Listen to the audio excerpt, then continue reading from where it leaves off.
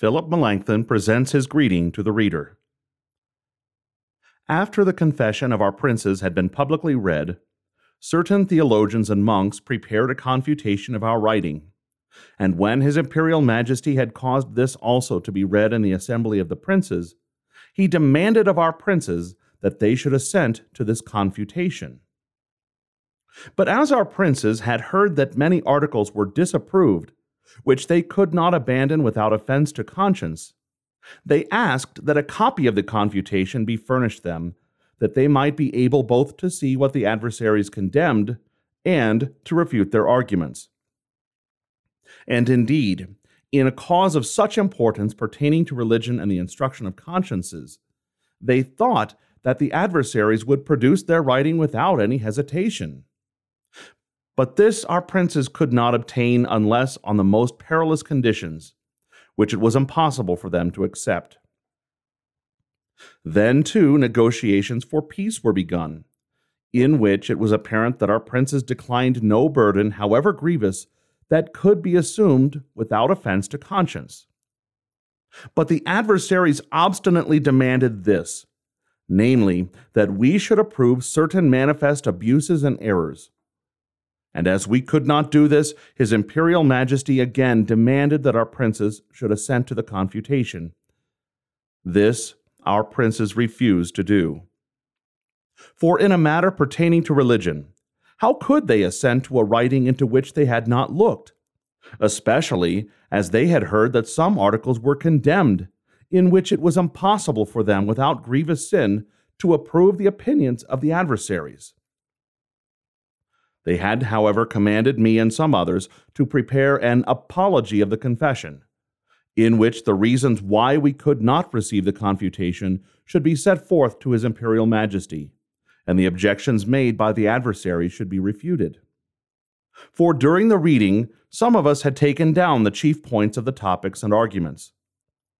This apology they finally offered to His Imperial Majesty, that he might know that we were hindered by the greatest and most important reasons from approving the confutation. But His Imperial Majesty did not receive the offered writing. Afterwards, a certain decree was published, in which the adversaries boast that they have refuted our confession from the Scriptures. You have now, therefore, reader, our apology, from which you will understand not only what the adversaries have judged, for we have reported in good faith, but also that they have condemned several articles contrary to the manifest Scripture of the Holy Ghost. So far are they from overthrowing our propositions by means of the Scriptures.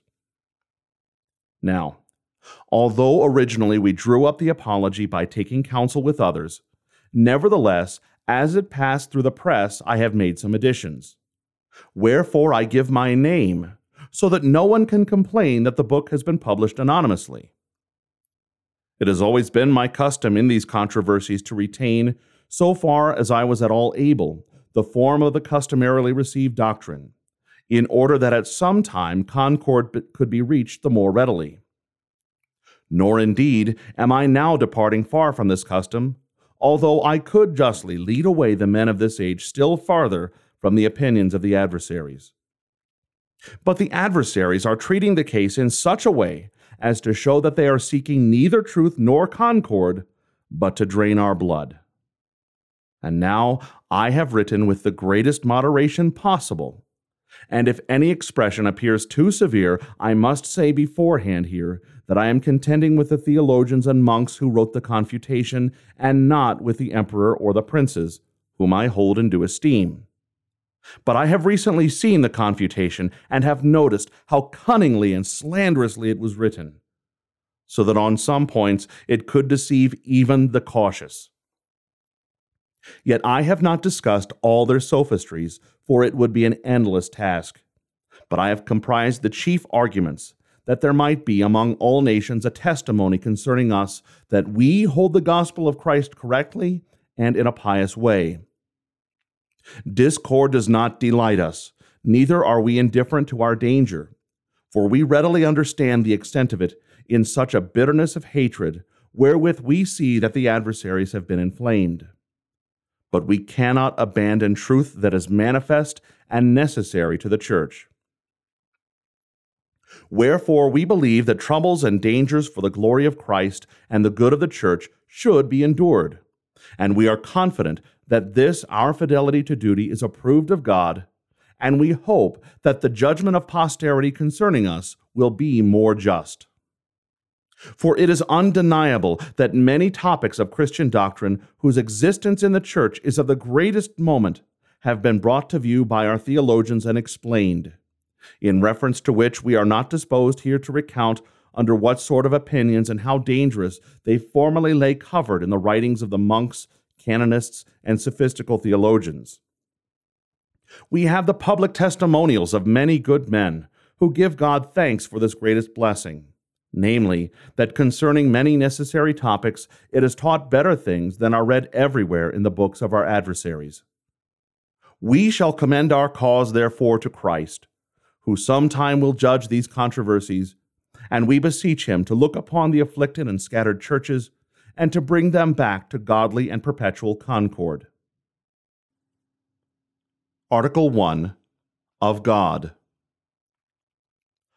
The first article of our confession our adversaries approve, in which we declare that we believe and teach that there is one divine essence, undivided, etc., and yet that there are three distinct persons of the same divine essence and co-eternal, Father, Son, and Holy Ghost. This article we have always taught and defended, and we believe that it has in Holy Scripture sure and firm testimonies that cannot be overthrown. And we constantly affirm that those thinking otherwise are outside the Church of Christ, and are idolaters, and insult God. Article 2. Of Original Sin. The second article, of original sin, the adversaries approve, but in such a way that they nevertheless censure the definition of original sin which we incidentally gave. Here, immediately at the very threshold, His Imperial Majesty will discover that the writers of the Confutation were deficient not only in judgment, but also in candor. For whereas we, with a simple mind, desired in passing to recount those things which original sin embraces, these men, by framing an invidious interpretation, artfully distort a proposition that has in it nothing which of itself is wrong. Thus they say, to be without the fear of God, to be without faith, is actual guilt, and therefore they deny that it is original guilt. It is quite evident that such subtleties have originated in the schools, not in the council of the emperor. But although this sophistry can be very easily refuted, yet in order that all good men may understand that we teach in this matter nothing that is absurd, we ask first of all that the German confession be examined. This will free us from the suspicion of novelty, for there it is written, "It is further taught that since the fall of Adam, all men who are naturally born are conceived and born in sin, that is, that they all, from their mother's womb, are full of evil desire and inclination, and can have by nature no true fear of God, no true faith in God." This passage testifies that we deny to those propagated according to carnal nature not only the acts, but also the power or gifts of producing fear and trust in God. For we say that those thus born have concupiscence, and cannot produce true fear and trust in God. What is there here with which fault can be found? To good men we think, indeed, that we have exculpated ourselves sufficiently. For in this sense, the Latin description denies to nature the power, that is, it denies the gifts and energy by which to produce fear and trust in God, and in adults, the acts, so that when we mention concupiscence, we understand not only the acts or fruits, but the constant inclination of the nature. But hereafter we will show more fully that our description agrees with the usual and ancient definition.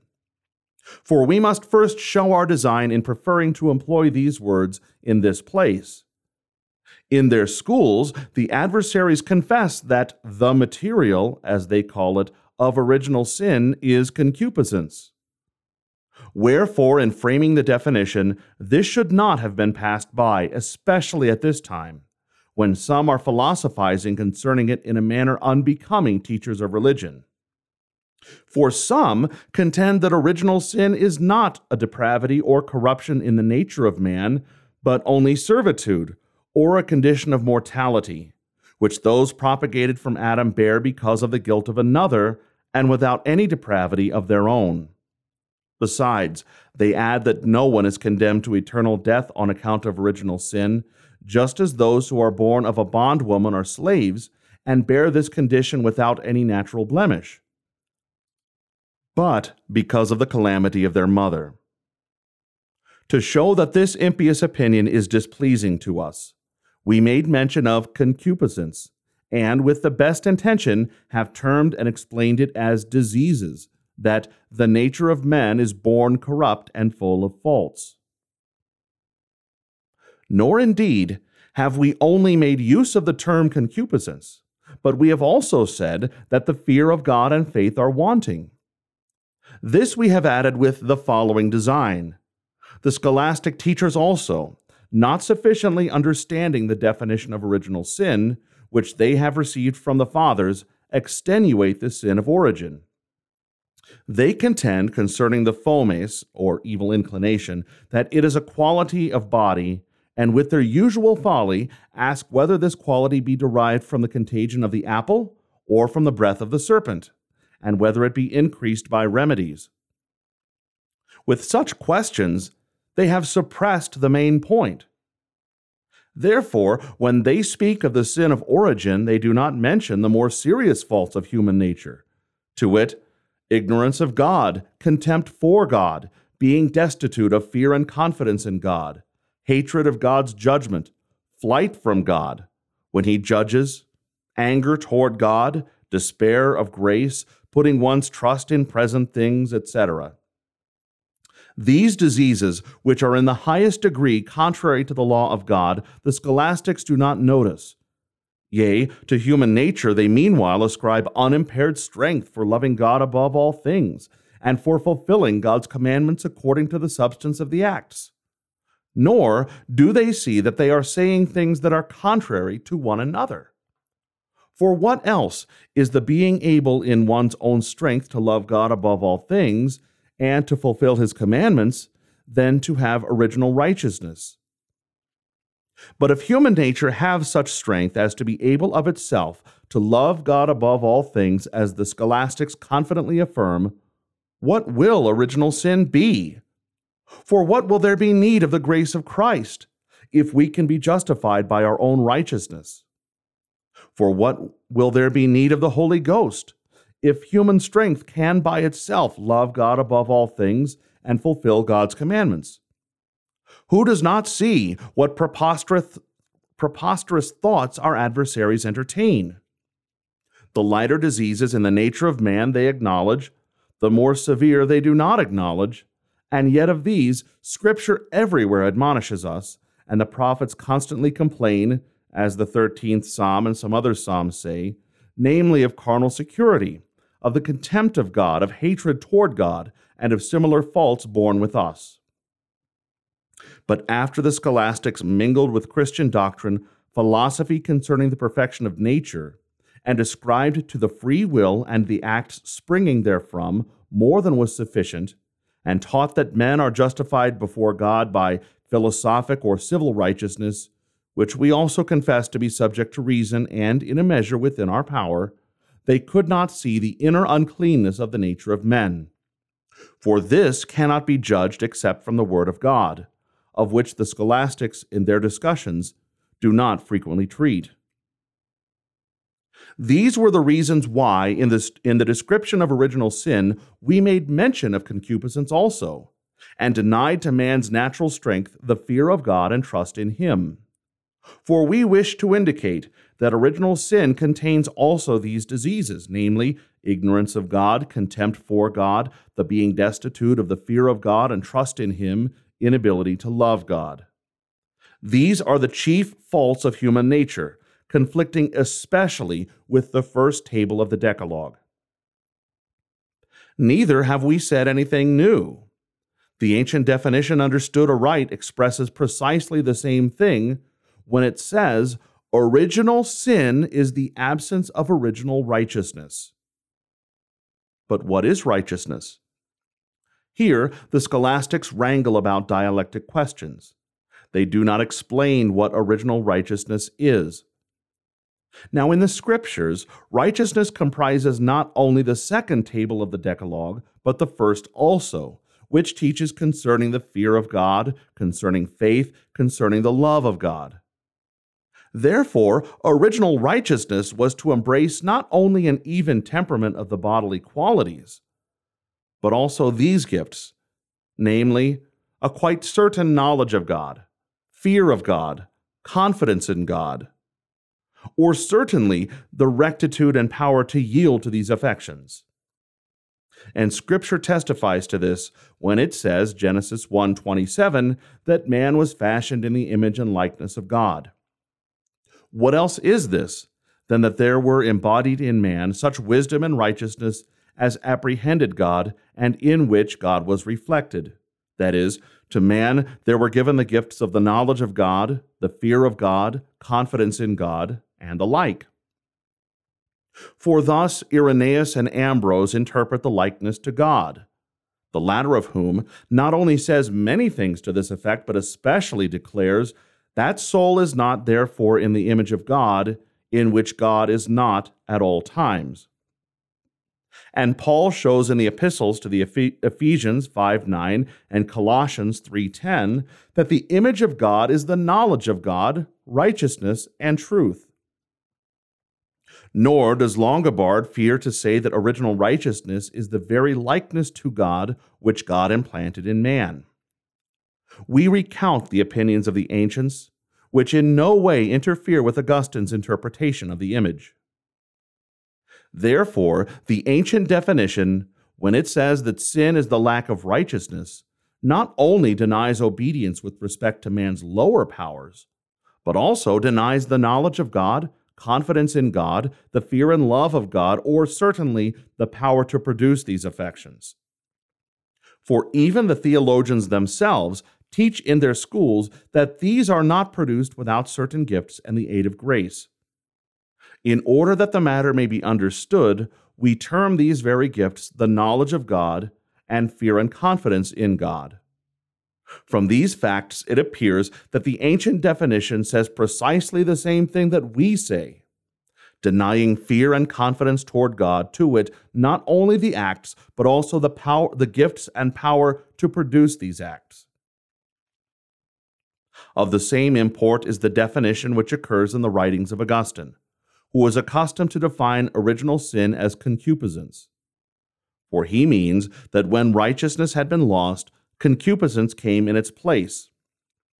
For inasmuch as diseased nature cannot fear and love God and believe God, it seeks and loves carnal things. God's judgment it either condemns when at ease or hates when thoroughly terrified. Thus, Augustine includes both the defect and the vicious habit which has come in its place. Nor indeed is concupiscence only a corruption of the qualities of the body, but also in the higher powers, a vicious turning to carnal things. Nor do those persons see what they say who ascribe to man at the same time concupiscence that is not entirely destroyed by the Holy Ghost, and love to God above all things. We, therefore, have been right in expressing in our description of original sin both, namely, these defects: the not being able to believe God, the not being able to fear and love God, and likewise, the having concupiscence, which seeks carnal things contrary to God's word, that is, seeks not only the pleasure of the body, but also carnal wisdom and righteousness, and, contemning God, trusts in these as good things. nor only the ancients, but also the more recent, at least the wiser ones among them, teach that original sin is at the same time truly these, namely, the defects which I have recounted and concupiscence. For Thomas says thus, original sin comprehends the loss of original righteousness, and with this, an inordinate disposition of the parts of the soul, whence it is not pure loss but a corrupt habit. And Bonaventura, when the question is asked, what is original sin? The correct answer is that it is immoderate concupiscence. The correct answer is also that it is want of the righteousness that is due. And in one of these replies, the other is included. The same is the opinion of Hugo, when he says that original sin is ignorance in the mind and concupiscence in the flesh. For he thereby indicates that when we are born, we bring with us ignorance of God, unbelief, distrust, contempt, and hatred of God. For when he mentions ignorance, he includes these. And these opinions also agree with Scripture. For Paul sometimes expressly calls it a defect, as 1 Corinthians 2:14, the natural man receiveth not the things of the Spirit of God.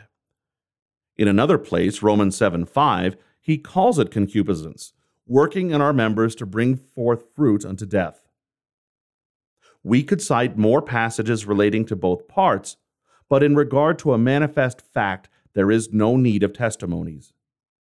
And the intelligent reader will readily be able to decide that to be without the fear of God and without faith are more than actual guilt, for they are abiding defects in our unrenewed nature. In reference to original sin, we therefore hold nothing differing either from Scripture or from the Church Catholic, but cleanse from corruptions and restore to light the most important declarations of Scripture and of the Fathers, that had been covered over by the sophistical controversies of modern theologians. For it is manifest from the subject itself that modern theologians have not noticed what the Fathers meant when they spake of defect.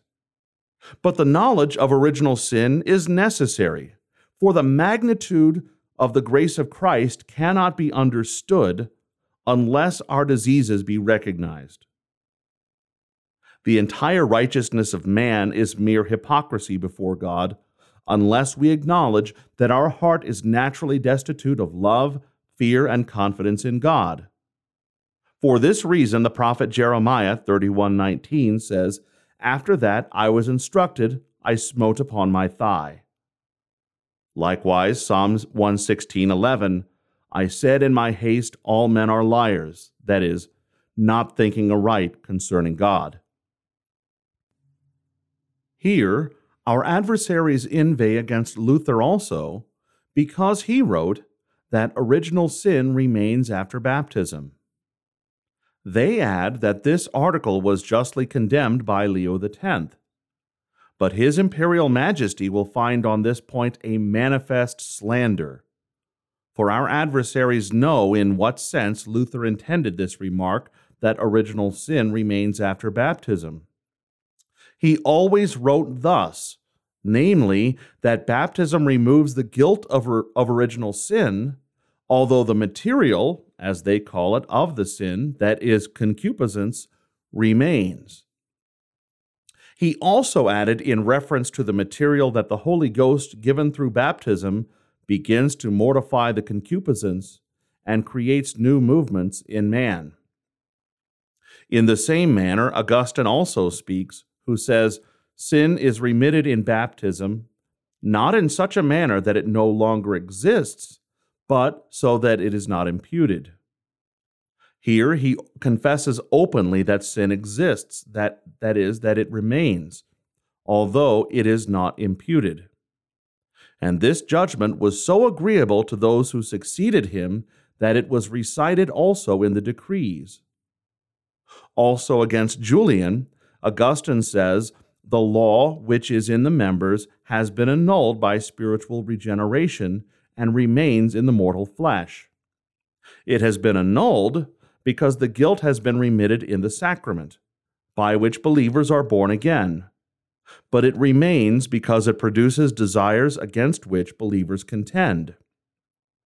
Our adversaries know that Luther believes and teaches thus, and while they cannot reject the matter, they nevertheless pervert his words, in order by this artifice to crush an innocent man. But they contend that concupiscence is a penalty and not a sin. Luther maintains that it is a sin. It has been said above that Augustine defines original sin as concupiscence. If there be anything disadvantageous in this opinion, let them quarrel with Augustine. Besides, Paul says, Romans 7:23, I had not known lust, concupiscence, except the law had said, thou shalt not covet. Likewise, I see another law in my members, warring against the law of my mind, and bringing me into captivity to the law of sin which is in my members. These testimonies can be overthrown by no sophistry, for they clearly call concupiscence sin, which nevertheless is not imputed to those who are in Christ, although by nature it is a matter worthy of death where it is not forgiven. Thus, beyond all controversies, the Fathers believe. For Augustine, in a long discussion, refutes the opinion of those who thought that concupiscence in man is not a fault, but an adiaphoron, as the color of the body or ill health is said to be an adiaphoron. But if the adversaries will contend that the fomes, or evil inclination, is an adiaphoron, not only many passages of Scripture, but simply the entire church will contradict them. For whoever dared to say that these matters, even though perfect agreement could not be attained, were adiaphora, namely, to doubt concerning God's wrath, concerning God's grace, concerning God's word, to be angry at the judgments of God, to be provoked because God does not at once deliver one from afflictions, to murmur because the wicked enjoy a better fortune than the good, to be urged on by wrath, lust, the desire for glory, wealth, etc. And yet, godly men acknowledge these in themselves, as appears in the Psalms and the prophets. These notions were expressed among philosophers with respect to civil righteousness, and not with respect to God's judgment. With no greater prudence, they add also other notions, such as that nature is not evil. In its proper place, we do not censure this, but it is not right to twist it into an extenuation of original sin. And nevertheless, these notions are read in the works of scholastics, who inappropriately mingle philosophy or civil doctrine concerning ethics with the gospel. Nor were these matters only disputed in the schools, but, as is usually the case, were carried from the schools to the people. And these persuasions prevailed, and nourished confidence in human strength, and suppressed the knowledge of Christ's grace. Therefore, Luther, wishing to declare the magnitude of original sin and of human infirmity, taught that these remnants of original sin are not by their own nature adiaphora in man, but that for their non-imputation they need the grace of Christ, and likewise for their mortification the Holy Ghost. Although the scholastics extenuate both sin and punishment, when they teach that man by his own strength can fulfill the commandments of God, in Genesis, the punishment imposed on account of original sin is described otherwise. For there human nature is subjected not only to death and other bodily evils, but also to the kingdom of the devil. For there, Genesis 3:15, this fearful sentence is proclaimed, I will put enmity between thee and the woman, and between thy seed and her seed.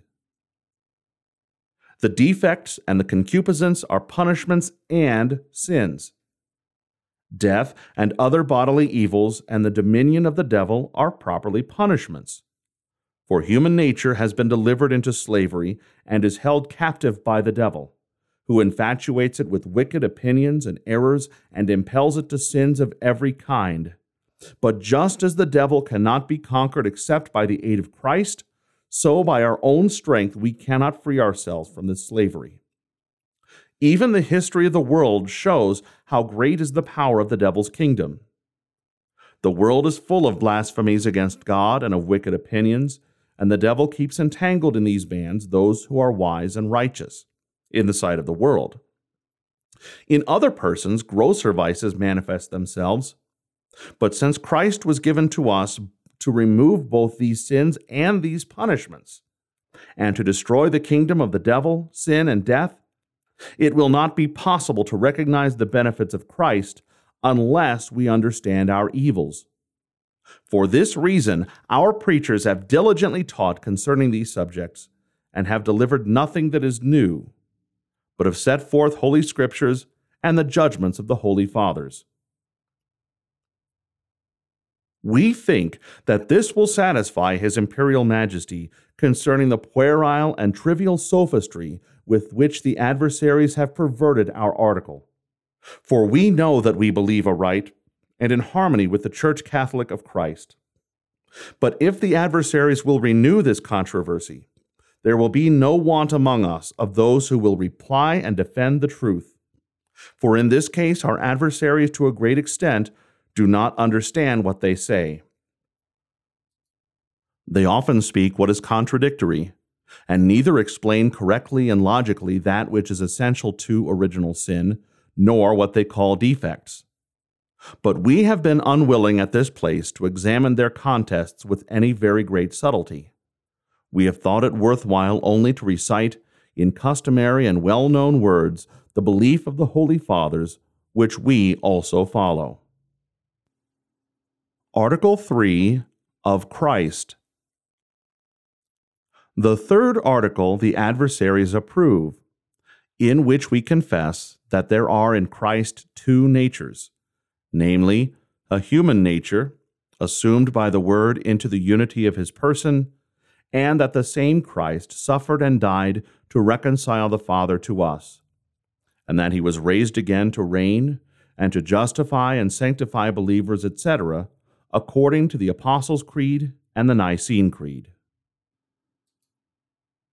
Article 4 of Justification.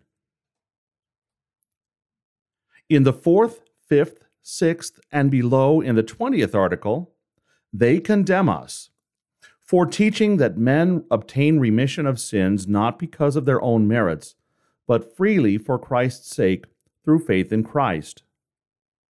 For they condemn us both for denying that men obtain remission of sins because of their own merits, and for affirming that through faith men obtain remission of sins, and through faith in Christ are justified.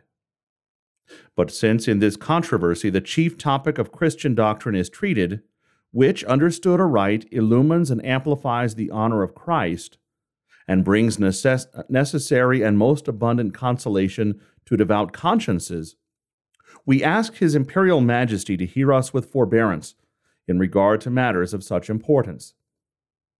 For since the adversaries understand neither what the remission of sins, nor what faith, nor what grace, nor what righteousness is, they sadly corrupt this topic and obscure the glory and benefits of Christ, and rob devout consciences of the consolations offered in Christ. But that we may strengthen the position of our confession, and also remove the charges which the adversaries advanced against us, certain things are to be premised in the beginning, in order that the sources of both kinds of doctrine, that is, both that of our adversaries and our own, may be known. All Scripture ought to be distributed into these two principal topics, the law and the promises. For in some places it presents the law, and in others the promise concerning Christ, namely, either when it promises that Christ will come and offers for His sake the remission of sins, justification, and life eternal, or when in the gospel Christ Himself, since He has appeared, promises the remission of sins, justification, and life eternal. Moreover, in this discussion, by law we designate the 10 Commandments wherever they are read in the Scriptures. Of the ceremonies and judicial laws of Moses, we say nothing at present. Of these two parts, the adversaries select the law, because human reason naturally understands in some way the law, for it has the same judgment divinely written in the mind. And by the law, they seek the remission of sins and justification.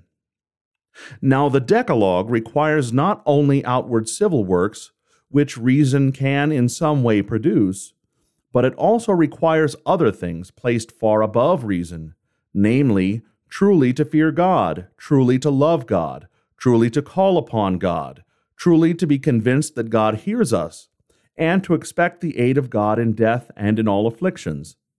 Finally, it requires obedience to God in death and all afflictions, so that we may not flee from these or refuse them when God imposes them. Here, the scholastics, having followed the philosophers, teach only a righteousness of reason, namely civil works, and fabricate besides that, without the Holy Ghost, reason can love God above all things.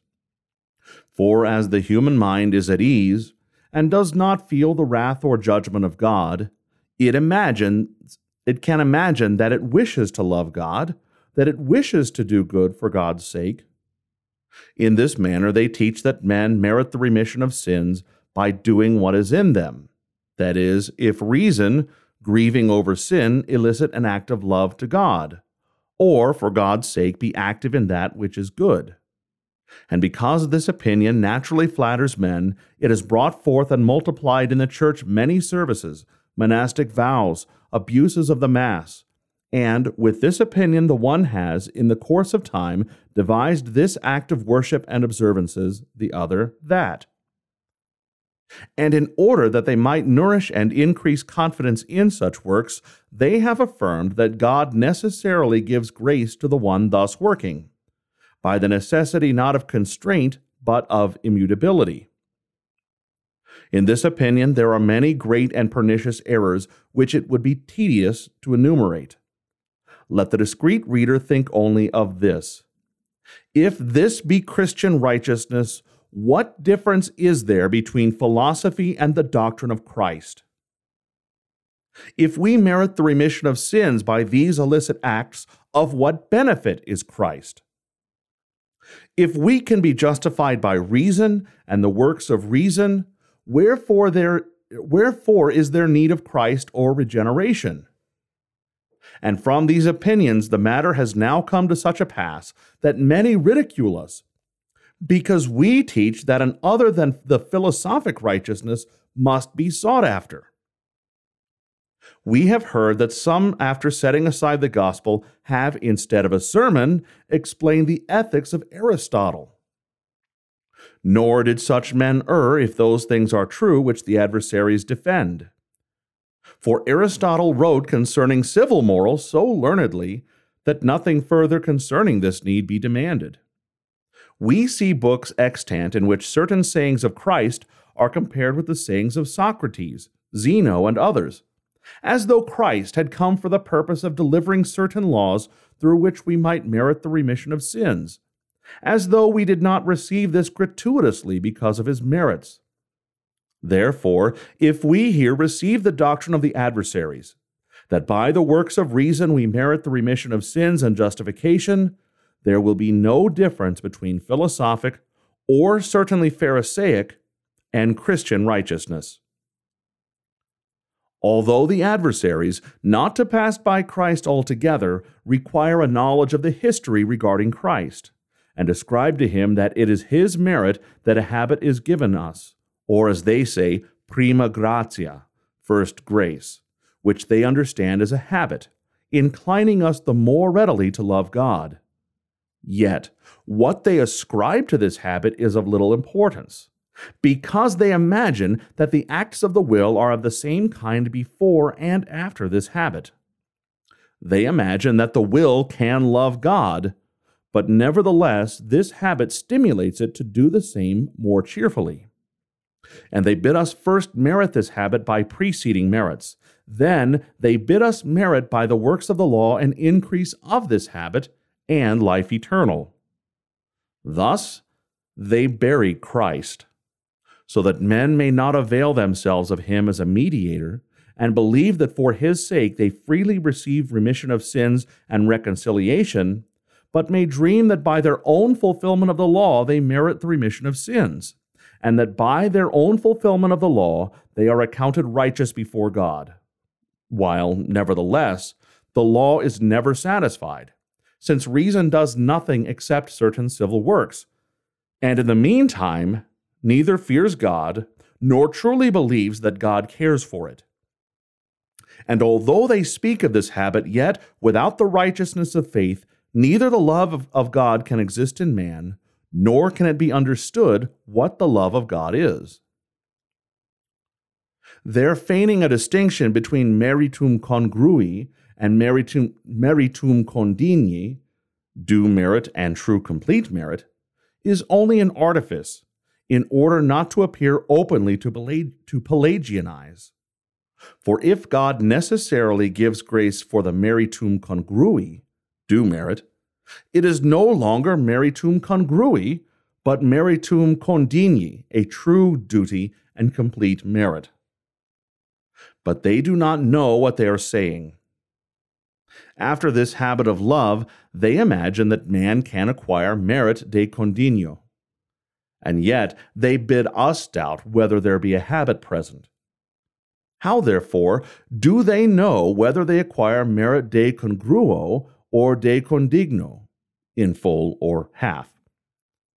But this matter was fabricated by idle men, who did not know how the remission of sins occurs, and how, in the judgment of God and terrors of conscience, trust in works is driven out of us.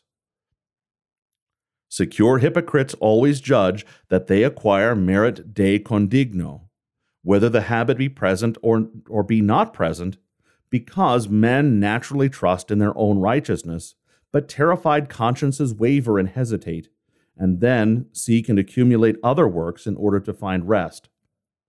Such consciences never think that they acquire merit de condigno, and they rush into despair unless they hear, in addition to the doctrine of the law, the gospel concerning the gratuitous remission of sins and the righteousness of faith. Thus the adversaries teach nothing but the righteousness of reason, or certainly of the law, upon which they look just as the Jews upon the veiled face of Moses, insecure hypocrites who think that they satisfy the law. They excite presumption and empty confidence in works, and contempt of the grace of Christ. On the contrary, they drive timid consciences to despair, which, laboring with doubt, never can experience what faith is and how efficacious it is. Thus, at last, they utterly despair. Now we think concerning the righteousness of reason thus, namely, that God requires it, and that because of God's commandment, the honorable works with which the Decalogue commands must necessarily be performed. According to the passage Galatians 3:24, the law was our schoolmaster. Likewise, 1 Timothy 1:9, the law is made for the ungodly. For God wishes those who are carnal to be restrained by civil discipline and to maintain this. He has given laws, letters, doctrine, magistrates, penalties.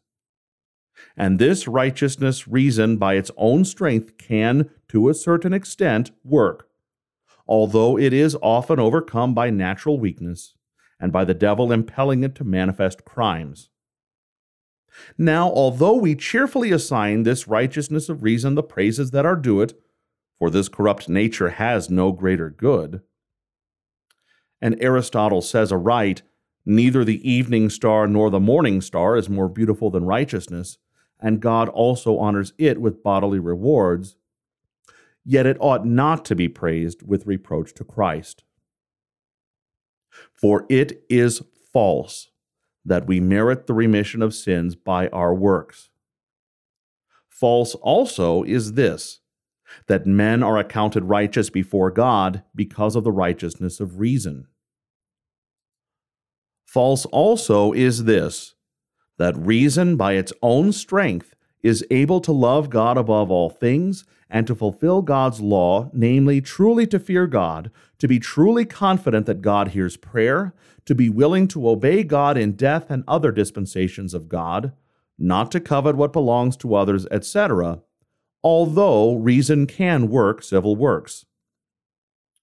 False also, and dishonoring Christ, is this, that men do not sin who, without grace, do the commandments of God. We have testimonies for this our belief not only from the Scriptures but also from the Fathers. For in opposition to the Pelagians, Augustine contends at great length that grace is not given because of our merits. And in De Natura et Gratia he says, if natural ability, through the free will, suffice both for learning to know how one ought to live and for living aright, then Christ has died in vain, then the offense of the cross is made void. Why may I not also here cry out? Yea, I will cry out, and with Christian grief will chide them. Christ has become of no effect unto you whatsoever. Of you who are justified by the law, ye are fallen from grace. Galatians 5:4 confer 2:21, for they being ignorant of God's righteousness, and going about to establish their own righteousness, have not submitted themselves unto the righteousness of God. For Christ is the end of the law for righteousness to everyone that believeth. Romans 10:3-4. And John 8:36. If the Son therefore shall make you free, ye shall be free indeed. Therefore by reason we cannot be freed from sins and merit the remission of sins. And in John 3:5 it is written, except a man be born of water and of the Spirit, he cannot enter into the kingdom of God. But if it is necessary to be born again of the Holy Ghost, the righteousness of reason does not justify us before God and does not fulfill the law. Romans 3:23. All have come short of the glory of God, are destitute of the wisdom and righteousness of God, which acknowledges and glorifies God. Likewise, Romans 8:7-8. The carnal mind is enmity against God, for it is not subject to the law of God, neither indeed can be. So then, they that are in the flesh cannot please God. These testimonies are so manifest that, to use the words of Augustine which he employed in this case, they do not need an acute understanding, but only an attentive hearer. If the carnal mind is enmity against God, the flesh certainly does not love God. If it cannot be subject to the law of God, it cannot love God. If the carnal mind is enmity against God, the flesh sins even when we do external civil works. If it cannot be subject to the law of God, it certainly sins even when, according to human judgment, it possesses deeds that are excellent and worthy of praise. The adversaries consider only the precepts of the second table, which contains civil righteousness that reason understands. Content with this, they think that they satisfy the law of God. In the meantime, they do not see the first table, which commands that we love God, that we declare as certain that God is angry with sin, that we truly fear God, that we declare as certain that God hears prayer. But the human heart, without the Holy Ghost, either in security despises God's judgment, or in punishment flees from and hates God when he judges. Therefore, it does not obey the first table. Since, therefore, contempt of God and doubt concerning the word of God and concerning the threats and promises inhere in human nature, men truly sin, even when, without the Holy Ghost, they do virtuous works, because they do them with a wicked heart. According to Romans 14:23, whatsoever is not of faith is sin. For such persons perform their works with contempt of God, just as Epicurus does not believe that God cares for him, or that he is regarded or heard by God. This contempt vitiates work seemingly virtuous, because God judges the heart. Lastly, It was very foolish for the adversaries to write that men who are under eternal wrath merit the remission of sins by an act of love, which springs from their mind, since it is impossible to love God, unless the remission of sins be apprehended first by faith. For the heart, truly feeling that God is angry, cannot love God, unless he be shown to have been reconciled. As long as he terrifies us and seems to cast us into eternal death, human nature is not able to take courage so as to love a wrathful, judging, and punishing God. It is easy for idle men to feign such dreams concerning love as that a person guilty of mortal sin can love God above all things, because they do not feel what the wrath or judgment of God is. But in agony of conscience and in conflicts, conscience experiences the emptiness of these philosophical speculations. Paul says, Romans 4:15, "The law worketh wrath." He does not say that by the law men merit the remission of sins, for the law always accuses and terrifies consciences. Therefore, it does not justify, because conscience terrified by the law flees from the judgment of God. Therefore, they err who trust that by the law, by their own works, they merit the remission of sins. It is sufficient for us to have said these things concerning the righteousness of reason or of the law, which the adversaries teach. For after a while, when we will declare our belief concerning the righteousness of faith, the subject itself will compel us to adduce more testimonies, which also will be of service in overthrowing the errors of the adversaries, which we have thus far reviewed. Because therefore men by their own strength cannot fulfill the law of God, and all are under sin and subject to eternal wrath and death, on this account we cannot be freed by the law from sin and be justified. But the promise of the remission of sins and of justification has been given us for Christ's sake, who was given for us in order that he might make satisfaction for the sins of the world, and has been appointed as the mediator and propitiator. And this promise has not the condition of our merits, but freely offers the remission of sins and justification, as Paul says, Romans 11:6. If it be of works, then is it no more grace. And in another place, Romans 3:21, the righteousness of God without the law is manifested, that is, the remission of sins is freely offered. Nor does reconciliation depend on our merits. Because if the remission of sins were to depend upon our merits, and reconciliation were from the law, it would be useless. For as we do not fulfill the law, it would also follow that we would never obtain the promise of reconciliation. Thus Paul reasons Romans 4:14, "For if they which are of the law be heirs, faith is made void, and the promise made of none effect. For if the promise would require the condition of our merits in the law, which we never fulfill, it would follow that the promise would be useless. But since justification is obtained through the free promise, it follows that we cannot justify ourselves. Otherwise, wherefore would there be need to promise? For since the promise cannot be received except by faith, the gospel, which is properly the promise of the remission of sins and of justification for Christ's sake, proclaims the righteousness of faith in Christ, which the law does not teach. Nor is this the righteousness of the law. For the law requires of us our works and our perfection. But the gospel freely offers, for Christ's sake, to us, who have been vanquished by sin and death, reconciliation, which is received not by works, but by faith alone. This faith brings to God not confidence in one's own merits, but only confidence in the promise, or the mercy promised in Christ. This special faith, therefore, by which an individual believes that for Christ's sake his sins are remitted him, and that for Christ's sake God is reconciled and propitious, obtains remission of sins and justifies us.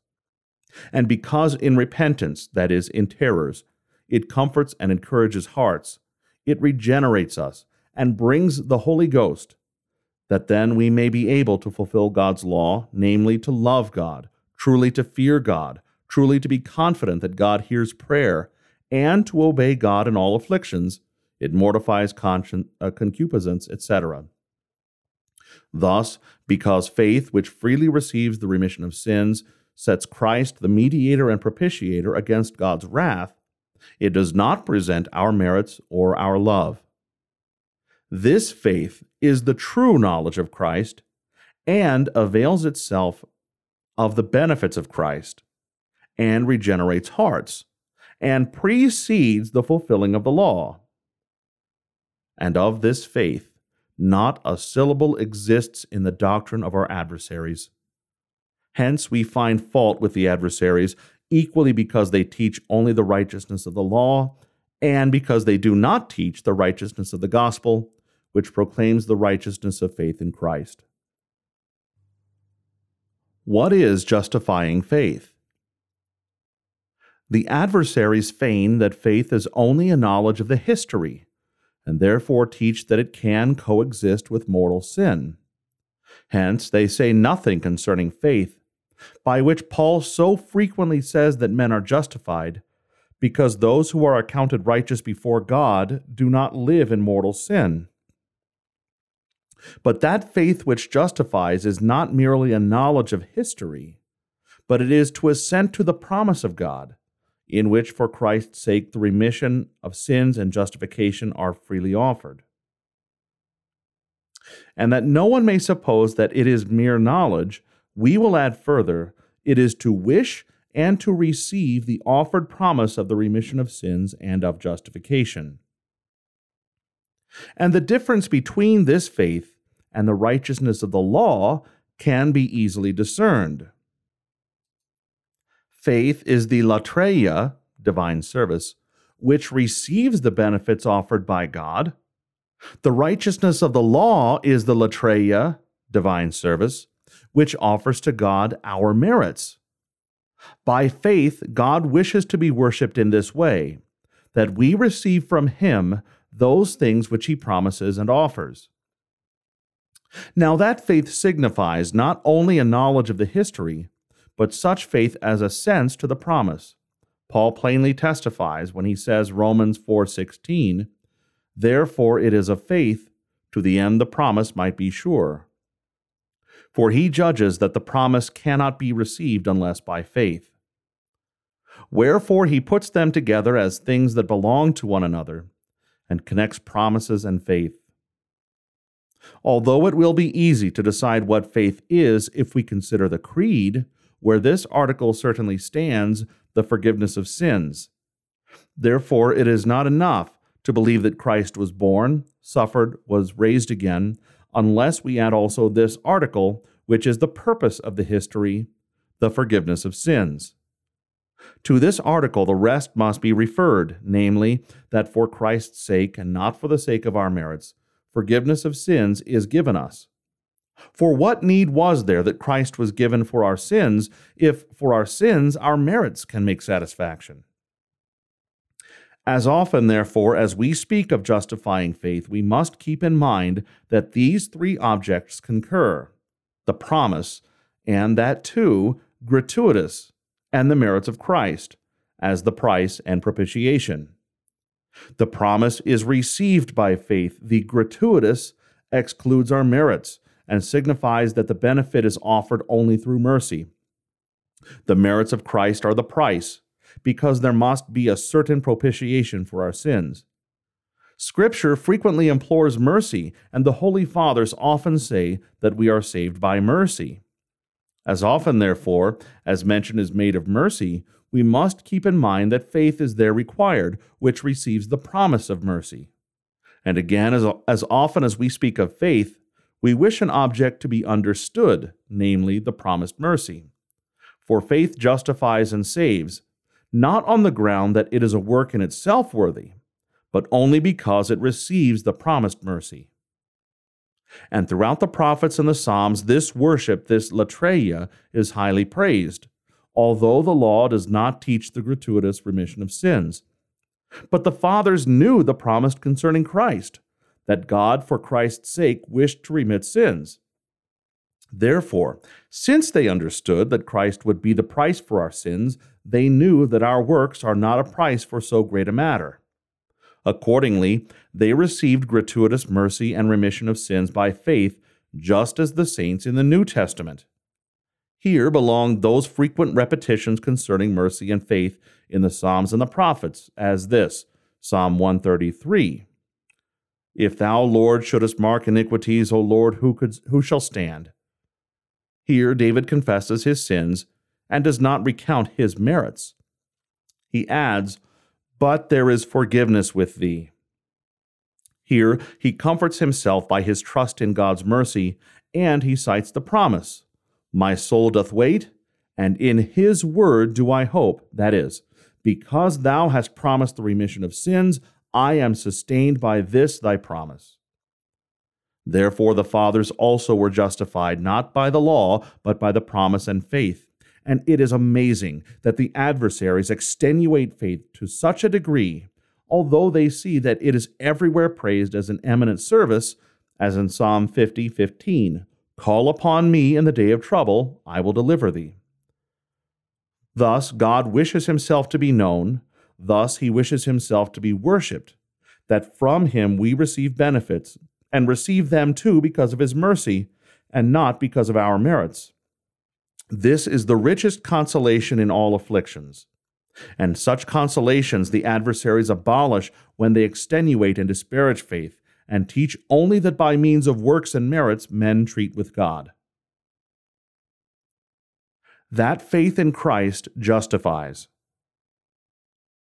In the first place, lest anyone may think that we speak concerning an idle knowledge of the history, we must declare how faith is obtained. Afterward, we will show both that it justifies and how this ought to be understood, and we will explain the objection of the adversaries. Christ, in the last chapter of Luke 24:47, commands that repentance and remission of sins should be preached in his name. For the gospel convicts all men that they are under sin, that they all are subject to eternal wrath and death, and offers, for Christ's sake, remission of sin and justification, which is received by faith. The preaching of repentance, which accuses us, terrifies consciences with true and grave terrors. In these, hearts ought again to receive consolation. This happens if they believe the promise of Christ, that for his sake we have remission of sins. This faith, encouraging and consoling in these fears, receives remission of sins, justifies, and quickens. For this consolation is a new and spiritual life. These things are plain and clear, and can be understood by the pious, and have testimonies of the church. The adversaries nowhere can say how the Holy Ghost is given. They imagine that the sacraments confer the Holy Ghost ex opere operato, without a good emotion in the recipient, as though indeed the gift of the Holy Ghost were an idle matter. But since we speak of such faith as is not an idle thought, but of that which liberates from death and produces a new life in hearts, and is the work of the Holy Ghost, this does not coexist with mortal sin, but as long as it is present, produces good fruits, as we will say after a while. For concerning the conversion of the wicked, or concerning the mode of regeneration, what can be said that is more simple and more clear? Let them, from so great an array of writers, adduce a single commentary upon the Sententiae that speaks of the mode of regeneration. When they speak of the habit of love, they imagine that men merit it through works, and they do not teach that it is received through the Word, precisely as also the Anabaptists teach at this time. But God cannot be treated with, God cannot be apprehended except through the Word. Accordingly, justification occurs through the Word. Just as St. Paul says, Romans 1:16, the gospel is the power of God unto salvation to everyone that believeth. Likewise, Romans 10:17, faith cometh by hearing. And proof can be derived even from this that faith justifies, because if justification occurs only through the Word, and the word is apprehended only by faith, it follows that faith justifies. But there are other and more important reasons. We have said these things thus far in order that we might show the mode of regeneration and that the nature of faith concerning we speak might be understood. Now we will show that faith justifies. Here, in the first place, readers must be admonished of this, that just as it is necessary to maintain this sentence, Christ is mediator, so is it necessary to defend that faith justifies. For how will Christ be mediator if in justification we do not use him as mediator? If we do not hold that for his sake we are accounted righteous. But to believe is to trust in the merits of Christ. That for his sake God certainly wishes to be reconciled with us. Likewise, just as we ought to maintain that apart from the law the promise of Christ is necessary, so also is it needful to maintain that faith justifies. For the law cannot be performed unless the Holy Ghost first be received. It is therefore needful to maintain that the promise of Christ is necessary. But this cannot be received except by faith. Therefore, those who deny that faith justifies teach nothing but the law, both Christ and the gospel being set aside. But when it is said that faith justifies, some perhaps understand of it the beginning, namely, that faith is the beginning of justification or preparation for justification, so that not faith itself is that through which we are accepted by God, but the works which follow. And they dream accordingly that faith is highly praised because it is the beginning. For great is the importance of the beginning, as they commonly say, the beginning is half of everything. Just as if one would say that grammar makes the teachers of all arts, because it prepares for other arts, although in fact it is his own art that renders everyone an artist.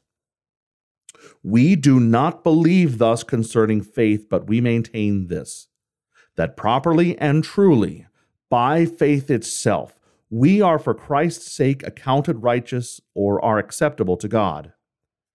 And because to be justified means that out of unjust men, just men are made, or born again, it means also that they are pronounced or accounted just. For Scripture speaks in both ways. Accordingly, we wish first to show this, that faith alone makes of an unjust a just man, that is, receives remission of sins. The particle alone offends some, although even Paul says, Romans 3:28, we conclude that a man is justified by faith without the deeds of the law. Again, Ephesians 2:8, it is the gift of God, not of works, lest any man should boast. Again, Romans 3:24, being justified freely. If the exclusive alone displeases, let them remove from Paul also the exclusives freely, not of works, it is the gift, etc. For these also are exclusives. It is, however, the opinion of merit that we exclude. We do not exclude the word or sacraments, as the adversaries falsely charge us. For we have said above that faith is conceived from the word, and we honor the ministry of the word in the highest degree. Love also and works must follow faith. Wherefore they are not excluded so as not to follow, but confidence in the merit of love or works is excluded in justification, and this we will clearly show. That we obtain remission of sins by faith alone in Christ. We think that even the adversaries acknowledge that in justification the remission of sins is necessary first. For we are all under sin. Wherefore we reason thus. To attain the remission of sins is to be justified according to Psalm 32:1. Blessed is he whose transgression is forgiven. By faith alone in Christ, not through love, not because of love or works, do we acquire the remission of sins, although love follows faith. Therefore, by faith alone we are justified, understanding justification as the making of a righteous man out of an unrighteous, or that he be regenerated. It will thus become easy to declare the minor premise that we obtain forgiveness of sins by faith, not by love, if we know how the remission of sins occurs. The adversaries, with great indifference, dispute whether the remission of sins and the infusion of grace are the same change. Being idle men, they did not know what to answer.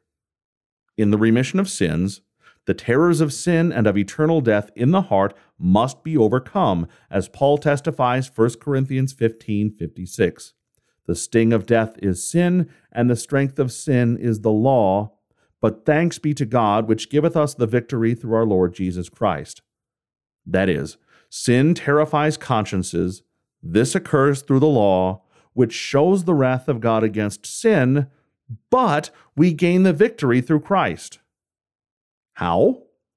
By faith, when we comfort ourselves by confidence in the mercy promised for Christ's sake.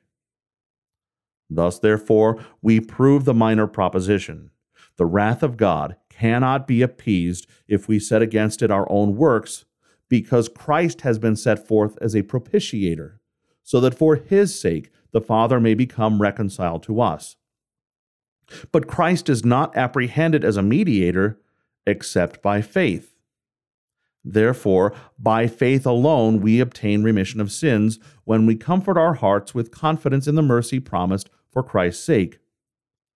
Likewise, Paul, Romans 5:2 says, by whom also we have access, and adds, by faith. Thus, therefore, we are reconciled to the Father and receive remission of sins when we are comforted with confidence in the mercy promised for Christ's sake. The adversaries regard Christ as mediator and propitiator for this reason, namely that he has merited the habit of love. They do not urge us to use him now as mediator, but, as though Christ were altogether buried, they imagine that we have access through our own works, and through these merit this habit, and afterwards, by this love, come to God. Is not this to bury Christ altogether, and to take away the entire doctrine of faith? Paul, on the contrary, teaches that we have access, that is, reconciliation, through Christ. And to show how this occurs, he adds that we have access by faith. By faith, therefore, for Christ's sake, we receive remission of sins. We cannot set our own love and our own works over against God's wrath. Secondly, it is certain that sins are forgiven for the sake of Christ as propitiator, Romans 3:25, whom God hath set forth to be a propitiation. Moreover, Paul adds, through faith. Therefore, this propitiator thus benefits us when by faith we apprehend the mercy promised in him, and set it against the wrath and judgment of God. And to the same effect it is written, Hebrews 4:14 and 16, seeing then that we have a great high priest, etc., let us therefore come with confidence. For the apostle bids us come to God, not with confidence in our own merits, but with confidence in Christ as a high priest. Therefore, he requires faith. Thirdly, Peter in Acts 10:43 says, to him give all the prophets witness that through his name, whosoever believeth on him shall receive remission of sins. How could this be said more clearly?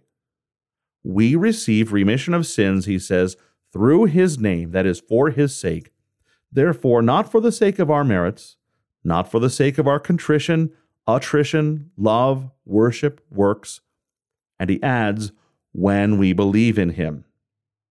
Therefore, he requires faith, for we cannot apprehend the name of Christ except by faith. Besides, he cites the agreement of all the prophets. This is truly to cite the authority of the church. But of this topic we will speak again after a while when treating of repentance. Fourthly, remission of sins is something promised for Christ's sake. Therefore, it cannot be received except by faith alone.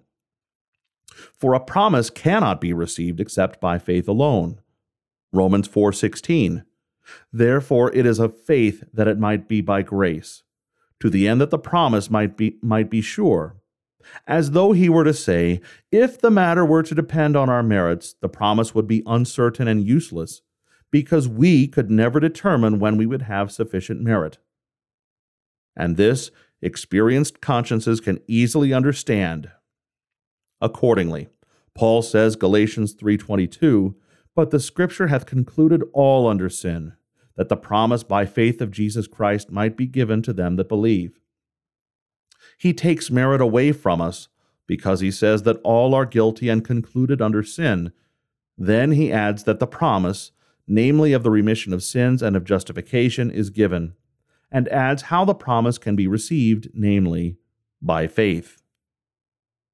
And this reasoning, derived from the nature of a promise, is the chief reasoning in Paul, and is often repeated. Nor can anything be devised or imagined whereby this argument of Paul can be overthrown. Wherefore, let not good minds suffer themselves to be forced from the conviction that we receive remission of sins for Christ's sake only through faith. In this they have sure and firm consolation against the terrors of sin, and against eternal death, and against all the gates of hell. But since we receive remission of sins and the Holy Ghost by faith alone justifies, because those reconciled are accounted righteous and children of God, not on account of their own purity, but through mercy for Christ's sake, provided only they by faith apprehend this mercy. Accordingly, Scripture testifies that by faith we are accounted righteous, Romans 3:26. We therefore will add testimonies which clearly declare that faith is that very righteousness by which we are accounted righteous before God, namely, not because it is a work that is in itself worthy, but because it receives the promise by which God has promised that for Christ's sake he wishes to be propitious to those believing in him, or because he knows that Christ of God is made unto us wisdom, and righteousness, and sanctification, and redemption. 1 Corinthians 1:30. In the Epistle to the Romans, Paul discusses this topic especially, and declares that when we believe that God for Christ's sake is reconciled to us, we are justified freely by faith. And this proposition, which contains the statement of the entire discussion, he maintains in the 3rd chapter. We conclude that a man is justified by faith without the deeds of the law, Romans 3:28. Here, the adversaries interpret that this refers to Levitical ceremonies. But Paul speaks not only of the ceremonies, but of the whole law, for he quotes afterward, 7:7, from the Decalogue, "Thou shalt not covet." And if moral works would merit the remission of sins and justification, there would also be no need of Christ in the promise, and all that Paul speaks of the promise would be overthrown. He would also have been wrong in writing to the Ephesians 2:8, "By grace are ye saved through faith, and that not of yourselves, it is the gift of God, not of works." Paul likewise refers to Abraham and David, Romans 4:1 and 6. But they had the command of God concerning circumcision.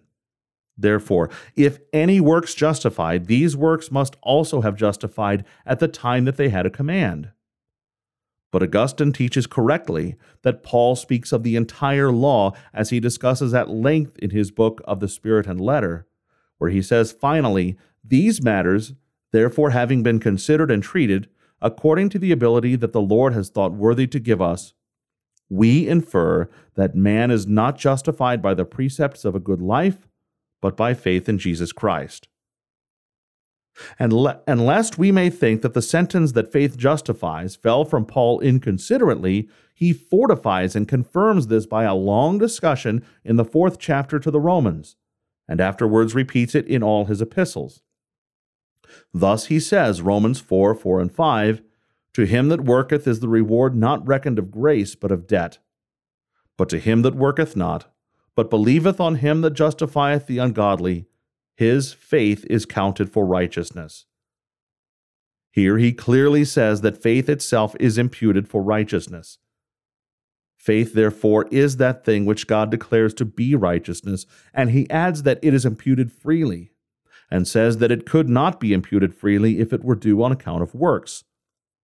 Wherefore he excludes also the merit of moral works. For if justification before God were due to these, faith would not be imputed for righteousness without works. And afterwards, Romans 4:9, for we say that faith was reckoned to Abraham for righteousness. Romans 5:1 says, being justified by faith we have peace with God. That is, we have consciences that are tranquil and joyful before God.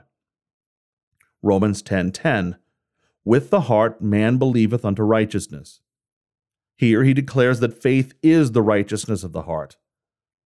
Galatians 2:16, we have believed in Christ Jesus, that we might be justified by the faith of Christ, and not by the works of the law. Ephesians 2:8, for by grace are ye saved through faith, and that not of yourselves. It is the gift of God, not of works, lest any man should boast. John 1:12, to them he gave power to become the sons of God, even to them that believe on his name, which were born not of blood, nor of the will of the flesh, nor of the will of man, but of God. John 3:14 and 15. As Moses lifted up the serpent in the wilderness, even so must the Son of Man be lifted up, that whosoever believeth in him should not perish. Likewise 3:17, for God sent not his Son into the world to condemn the world, but that the world through him might be saved. He that believeth on him is not condemned. Acts 13:38 through 39. Be it known unto you, therefore, men and brethren, that through this man is preached unto you the forgiveness of sins, and by him all that believe are justified from all things from which you could not be justified by the law of Moses. How could the office of Christ and justification be declared more clearly? The law, he says, did not justify. Therefore Christ was given, that we may believe that for his sake we are justified. He plainly denies justification to the law. Hence, for Christ's sake, we are accounted righteous when we believe that God for his sake has been reconciled to us. Acts 4:11 and 12, this is the stone which was set at naught of you builders, which is become the head of the corner. Neither is there salvation in any other, for there is none other name under heaven given among men whereby we must be saved. But the name of Christ is apprehended only by faith. Therefore, by confidence in the name of Christ, and not by confidence in our works, we are saved. For the name here signifies the cause which is mentioned, because of which salvation is attained. And to call upon the name of Christ is to trust in the name of Christ, as the cause or price because of which we are saved. Acts 15:9, purifying their hearts by faith. Wherefore that faith of which the apostles speak is not idle knowledge, but a reality, receiving the Holy Ghost and justifying us. Habakkuk 2:4, the just shall live by his faith.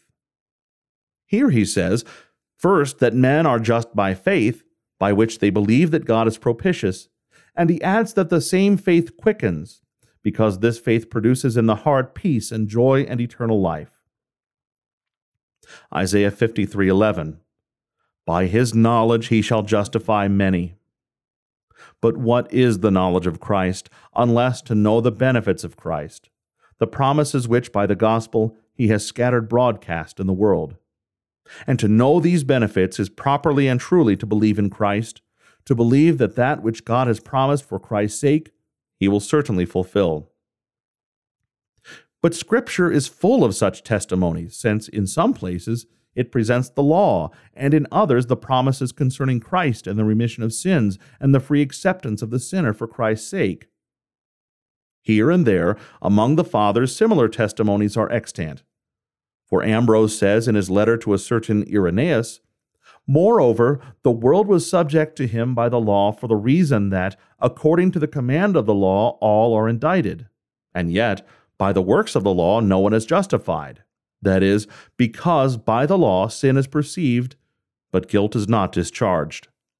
The law, which made all sinners, seemed to have done injury. But when the Lord Jesus Christ came, he forgave to all sin which no one could avoid, and by the shedding of his own blood blotted out the handwriting which was against us. This is what he says in Romans 5:20. The law entered that the offense might abound, but where sin abounded, grace did much more abound. Because after the whole world became subject, he took away the sin of the whole world, as John testified, saying, John 1:29, Behold the Lamb of God, which taketh away the sin of the world. And on this account let no one boast of works, because no one is justified by his deeds. But he who is righteous has it given him, because he was justified after the laver of baptism. Faith, therefore, is that which frees through the blood of Christ, because he is blessed, whose transgression is forgiven, whose sin is covered. Psalm 32:1. These are the words of Ambrose, which clearly favor our doctrine. He denies justification to works and ascribes to faith that it sets us free through the blood of Christ. Let all the sententiarists who are adorned with magnificent titles be collected into one heap. For some are called angelic, others subtle, and others irrefragable, that is, doctors who cannot err. When all these have been read and reread, they will not be of as much aid for understanding Paul as is this one passage of Ambrose. To the same effect, Augustine writes many things against the Pelagians. In Of the Spirit and the Letter, he says, the righteousness of the law, namely, that he who has fulfilled it shall live in it, is set forth for this reason, that when anyone has recognized his infirmity, he may attain and work the same and live in it, conciliating the justifier not by his own strength, nor by the letter of the law itself, which cannot be done, but by faith. Except in a justified man there is no right work wherein he who does it may live. But justification is obtained by faith. Here, he clearly says that the justifier is conciliated by faith, and that justification is obtained by faith. And a little after, by the law we fear God, by faith we hope in God. But to those fearing punishment, grace is hidden, and the soul laboring, etc. Under this fear betakes itself by faith to God's mercy, in order that he may give what he commands. Here, he teaches that by the law hearts are terrified, but by faith they receive consolation. He also teaches us to apprehend by faith mercy, before we attempt to fulfill the law. We will shortly cite certain other passages. Truly, it is amazing that the adversaries are in no way moved by so many passages of Scripture, which clearly ascribe justification to faith and indeed deny it to works. Do they think that the same is repeated so often for no purpose? Do they think that these words fell inconsiderately from the Holy Ghost? But they have also devised sophistry whereby they elude them. They say that these passages of Scripture which speak of faith ought to be received as referring to a fides formata. That is, they do not ascribe justification to faith except on account of love. Yea, they do not in any way ascribe justification to faith, but only to love, because they dream that faith can coexist with mortal sin. Whither does this tend, unless that they again abolish the promise and return to the law? If faith receive the remission of sins on account of love, the remission of sins will always be uncertain, because we never love as much as we ought. Yea, we do not love unless our hearts are firmly convinced that the remission of sins has been granted us. Thus the adversaries, while they require in the remission of sins and justification confidence in one's own love, altogether abolish the gospel concerning the free remission of sins, although at the same time they neither render this love nor understand it, unless they believe that the remission of sins is freely received.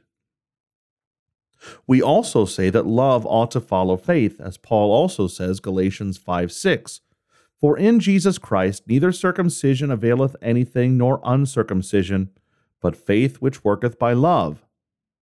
And yet we must not think on that account that by confidence in this love, or on account of this love, we receive the remission of sins and reconciliation, just as we do not receive the remission of sins because of other works that follow. But the remission of sins is received by faith alone, and indeed by faith properly so called, because the promise cannot be received except by faith. But faith properly so called is that which assents to the promise. Of this faith Scripture speaks, and because it receives the remission of sins and reconciles us to God, by this faith we are, like Abraham, accounted righteous for Christ's sake before we love and do the works of the law, although love necessarily follows. Nor indeed is this faith an idle knowledge, neither can it coexist with mortal sin, but it is a work of the Holy Ghost, whereby we are freed from death, and terrified minds are encouraged and quickened. And because this faith alone receives the remission of sins and renders us acceptable to God and brings the Holy Ghost, it could be more correctly called gratia gratum faciens, grace rendering one pleasing to God, than an effect following, namely, love. Thus far, in order that the subject might be made quite clear, we have shown with sufficient fullness, both from testimonies of Scripture and arguments derived from Scripture, that by faith alone we obtain the remission of sins for Christ's sake, and that by faith alone we are justified, that is, of unrighteous men made righteous or regenerated.